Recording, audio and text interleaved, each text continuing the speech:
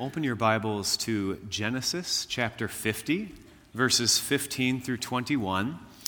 And also, if you still have a reminder from last week, we'll also just be looking back at Romans chapter 8, verses 28 through 29.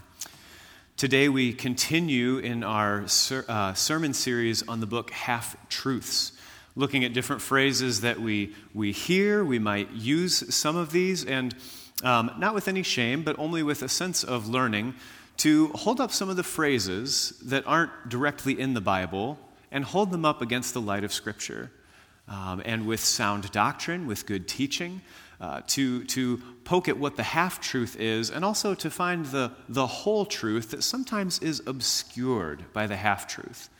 So last week we spent time in Romans chapter 8 with this reminder that God is at work, even when we are not sure what to say or what to do. Even when we don't know what to think, God is at work. This is the Holy Spirit at work in us. And today we'll also pick up in Genesis chapter 50, verses 15 through 21. This is the conclusion, really, of the book of Genesis, but the conclusion of the story of Joseph and his brothers. And some of the things that they said, and in fact, even what is said, is a lie from Joseph's brothers.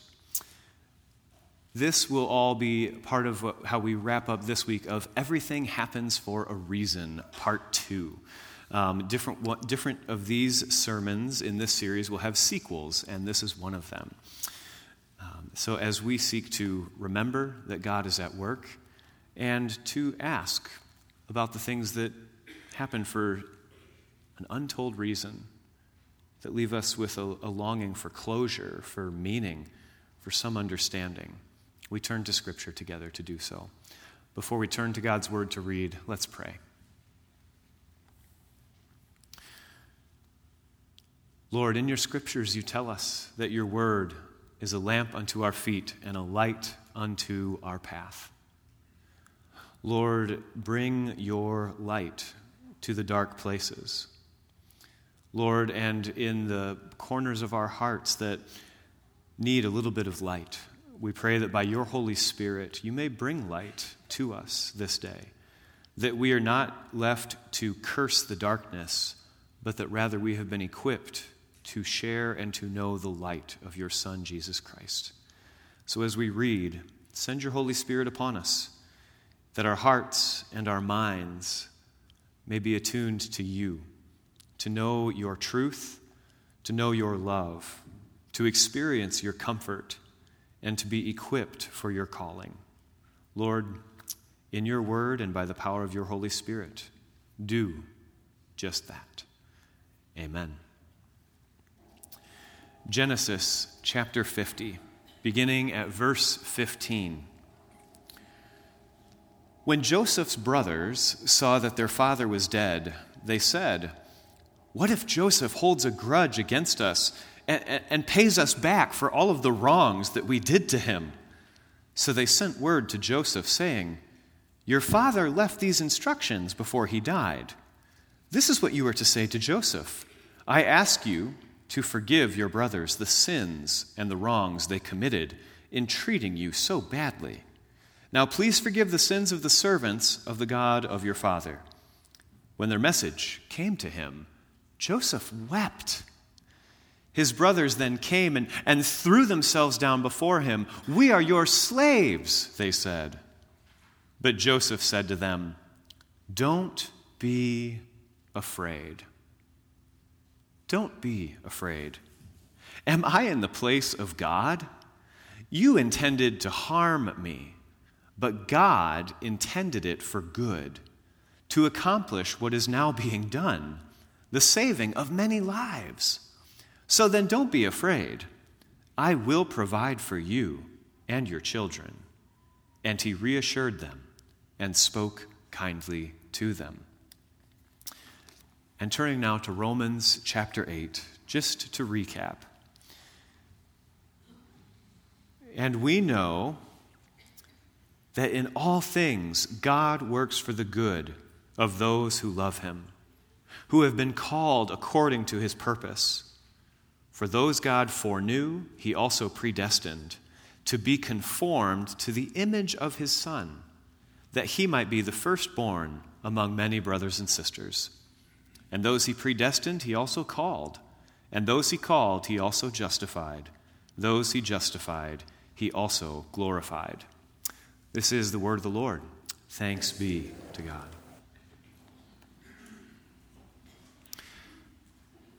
Some of you might know this song if you listen to the radio.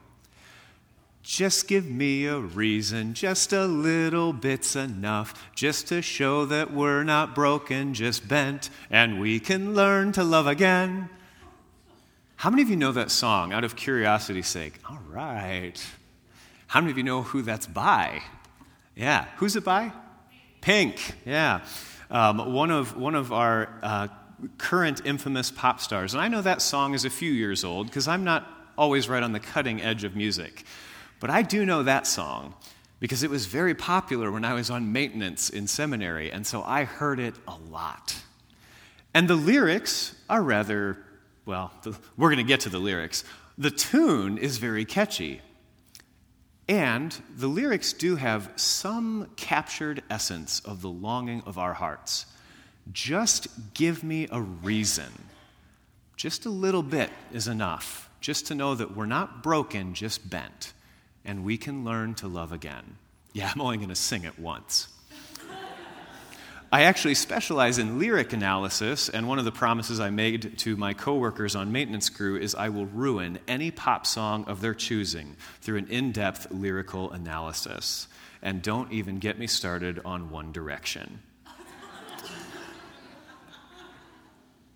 However, that song and its popularity has a twofold lesson in it. One is that we have this longing for a reason. When we can't make sense of the world, when an event happens that just does not seem right, and there's no good explanation, there's no good reason why this tragedy had to happen. Or maybe there is a very explainable cause and effect of one person's reckless, careless, or evil intentions has caused great harm on another group. And this can be local or global, individual or national. When that happens, we long for a reason. Just a little bit would be enough. We long for some reason to know, God, what are you doing? What are you up to in this? And I think that is that same part of our hearts that made Just Give Me a Reason so popular is also why the phrase, everything happens for a reason, became so popular. Because we usually don't know what the reason is, but we want to hold on to the idea that there is a reason. That there is a reason for the Amaya family. That there's a reason for the car accident, that there's a reason for the homicide, there's a reason for the miscarriage. We want there to be a reason. And as we covered last week, sometimes we might not even see if there is a reason that's made clear to us. It might not even happen in our lifetime. But we do want a reason.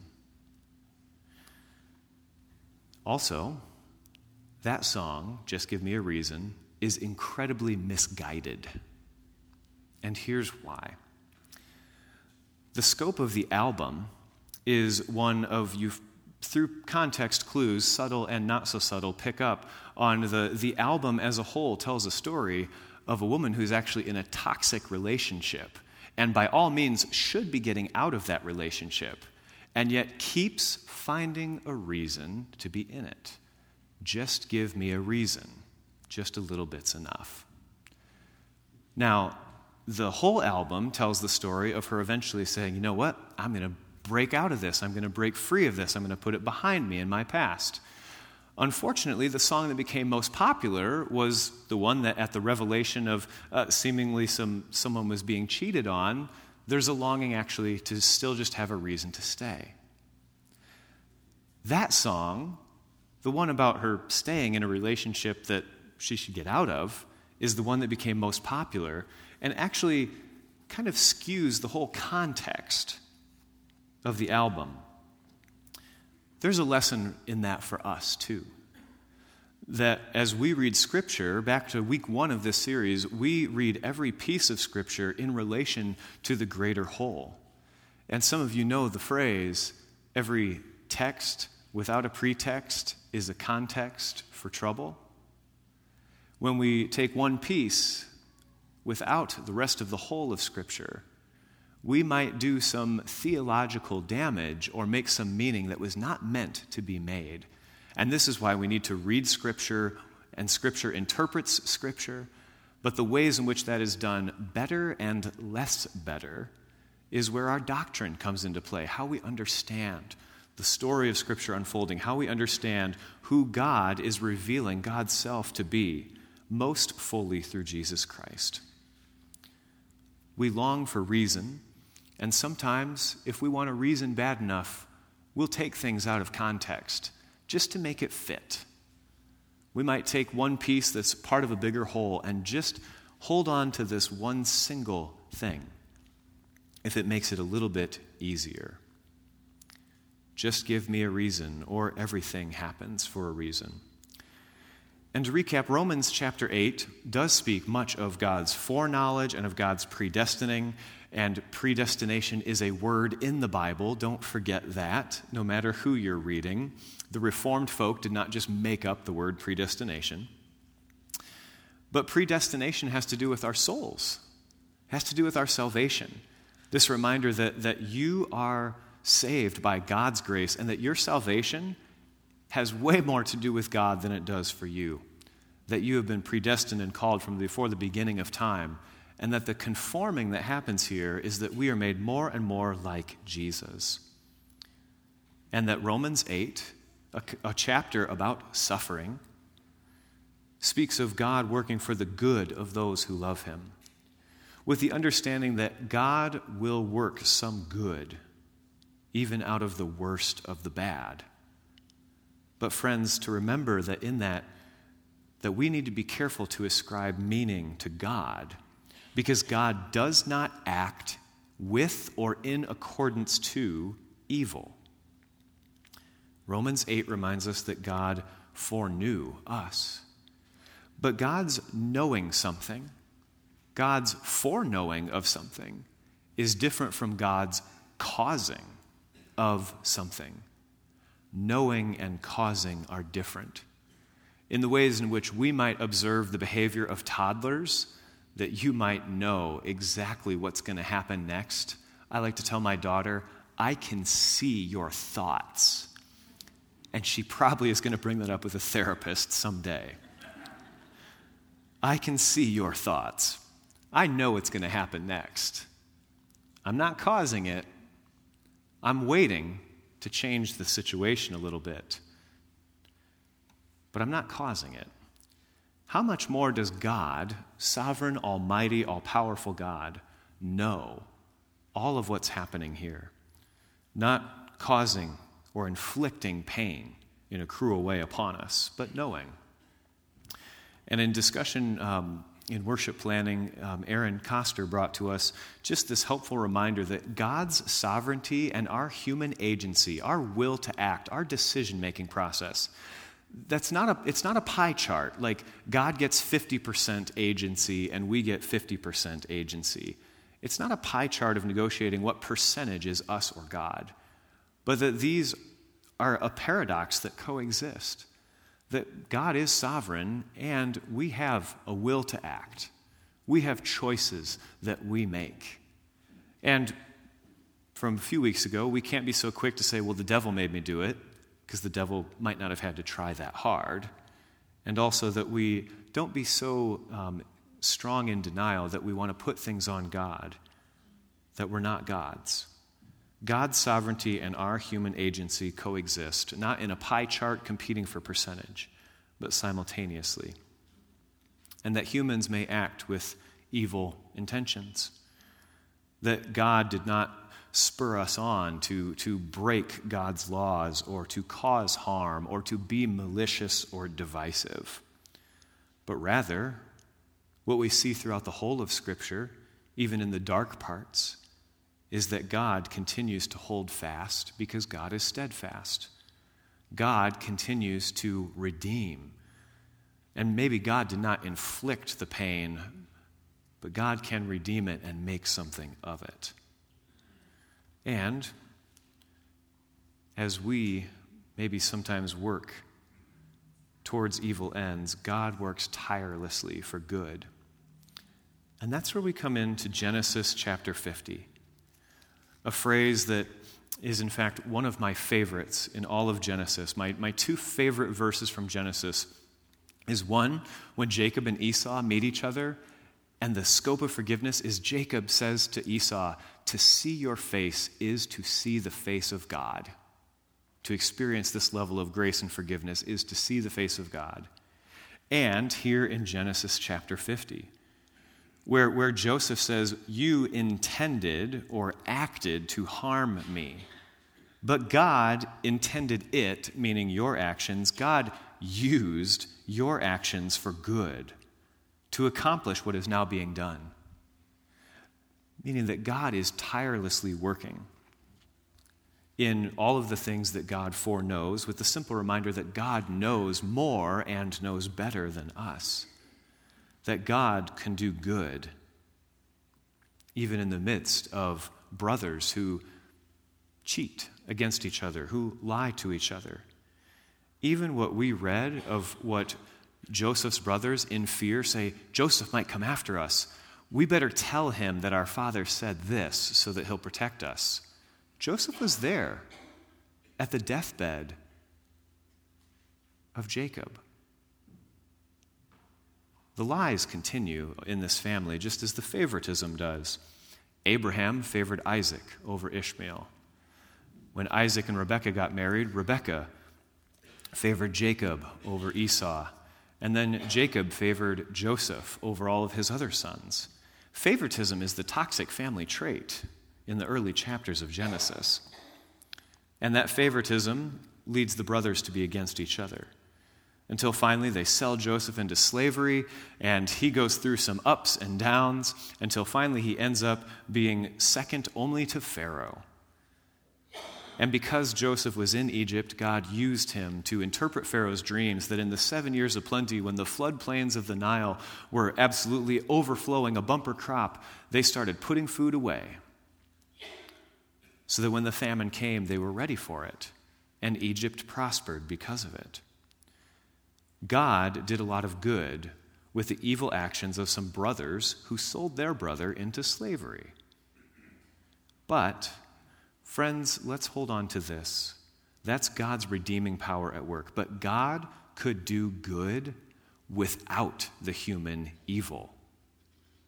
God didn't need the evil thing to be what precipitated God's good.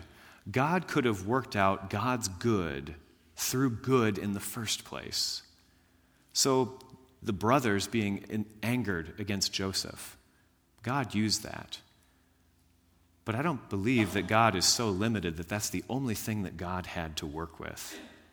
God redeemed, but God can do good without human evil. When they were in fear, when Joseph's brothers were scheming evil thoughts, they were up to no good. And God was up to only good, to a greater and greatest good, that many lives would be saved. It's back to the pie chart. This could have gone differently. God used all of the events that happened in God's perfect foreknowledge and ordaining. That God gave Joseph, the one who is there, the ability to interpret dreams. This all goes back to God's covenant promises to Abraham generations ago, that he would preserve them as a people. God was up to good. Not a pie chart of who had what amount of agency in the scenario, but that each person's actions they're accountable for, and that ultimately God was using all of the actions as they happened. Friends, I do find some comfort in knowing that even in our mistakes, God is at work, but that doesn't mean that we're blessed to make more mistakes. That even when we get frustrated and act out of character, God might redeem and be using this and be at work. But that's not a call to abandon principles of character and virtue. but to pursue them. Everything happens for a reason. Could have been what Joseph and his brothers said when they found themselves with plenty to eat in Egypt. And Joseph could easily come back and say, everything happens for a reason? Yes, the reason I was sold into slavery and thrown in a pit is because you were jealous of me. We still have an accountability to our actions. Everything does happen for a reason if sometimes we admit that the reason was cause and effect. The reason was jealousy going into action. Sometimes our reason is carelessness. But in all of this, in knowing that there's cause and effect, being careful not to ascribe God evil action. Rather to say, just give me a reason. And sometimes that is an honest prayer. Just give me one reason. Just show me that there's some point and purpose in the middle of all of this. Through chronic suffering, just show me some glimpse of how you're at work, God. We long for that reason. And also, God's plan for the world is bigger than just one individual one of us. We are egocentric by nature. We think of and understand ourselves quite well. But God is bigger than just one of us. And the example that came up in discussion with a friend for me this week was a way in which that I believe that God was at work in my life before I even had any idea of it. Friends, I went to a lot of funerals growing up. A lot. Every other year, I lost a grandparent or an uncle throughout most of my childhood. I lost a lot of relatives and went to a lot of funerals as a kid. And it conditioned me to understand funerals, to critique them. And I was just used to them. I went to a lot. Now, here at North Holland, no big secret, I have officiated a lot of funerals. I do not believe that God caused all of my relatives to die of cancer and heart attacks and strokes so that just me, Stephen DeVries, could be prepared to officiate a whole lot of funerals at North Holland Reformed Church. I do believe God used those experiences. I do believe there is a reason that I could be shaped and formed to not be very squeamish about death. In fact, sometimes to be a little bit too calloused about it. And that's where love will break down those calloused sides. But that's bigger than just me. Think of the ways in which you've been shaped or formed, that it was never about just one person, but God using our experiences in a bigger and broader way. If there's one thing that I feel confident about saying is I can officiate funerals decently. Sometimes just through practice. But I was prepared for it. It's not the reason. It doesn't mean that I don't wish that I could have known my grandparents a little bit better. But I can see that what was harmful and painful could be used, and that God could intend, God could put into action something good from it. Just give me a reason. That longing to make meaning, to make sense of the times where there's no good answers will always exist, will always be present, and we will always have that longing. And we want to have some control, and the best way we can have control is to make sense of things. But rather than trying to decrypt the puzzles of life's mysteries, or pretend that we somehow know the mind of God exclusively, what if our call was rather to be mindful of our own actions? That we, even if we believe that we can see so clearly how something unfolded, we have a very limited picture of understanding the whole world. That's why we have days like World Communion Sunday, to remember it's a lot bigger than just us.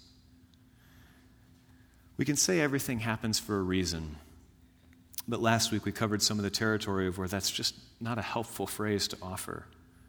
But we can take upon ourselves as individuals and as a church to say everything I do will be for a reason. My actions will be guided by principles. We all have guiding principles, but to pay attention to them, to know this is why I do what I do, that I take responsibility for it, to be the best faithful version that I can, and to trust that God will equip me for what I need. Friends, if we try to decrypt all the mysteries of life, we can blame the devil, maybe where it was us, and we can put God in a box of our own cause and effect. We can't explain away pain, but we as a church can be present to one another in it. We can't look back and say that God inflicted hatred among Joseph and his brothers. God could have preserved Egypt and the famine in other ways. But God will be at work, and God will not be foiled, and God will sometimes outsmart even our wicked intentions. Our call is to then pay attention like Joseph did, not to get into a blame game, but to say what you or what the world intended for harm, God intended or quite literally put into action for good, to accomplish what is now being done. What's the best good you can do? Everything can happen for a reason in your own life. The greatest control you have is not over the world or over others, but over ourselves.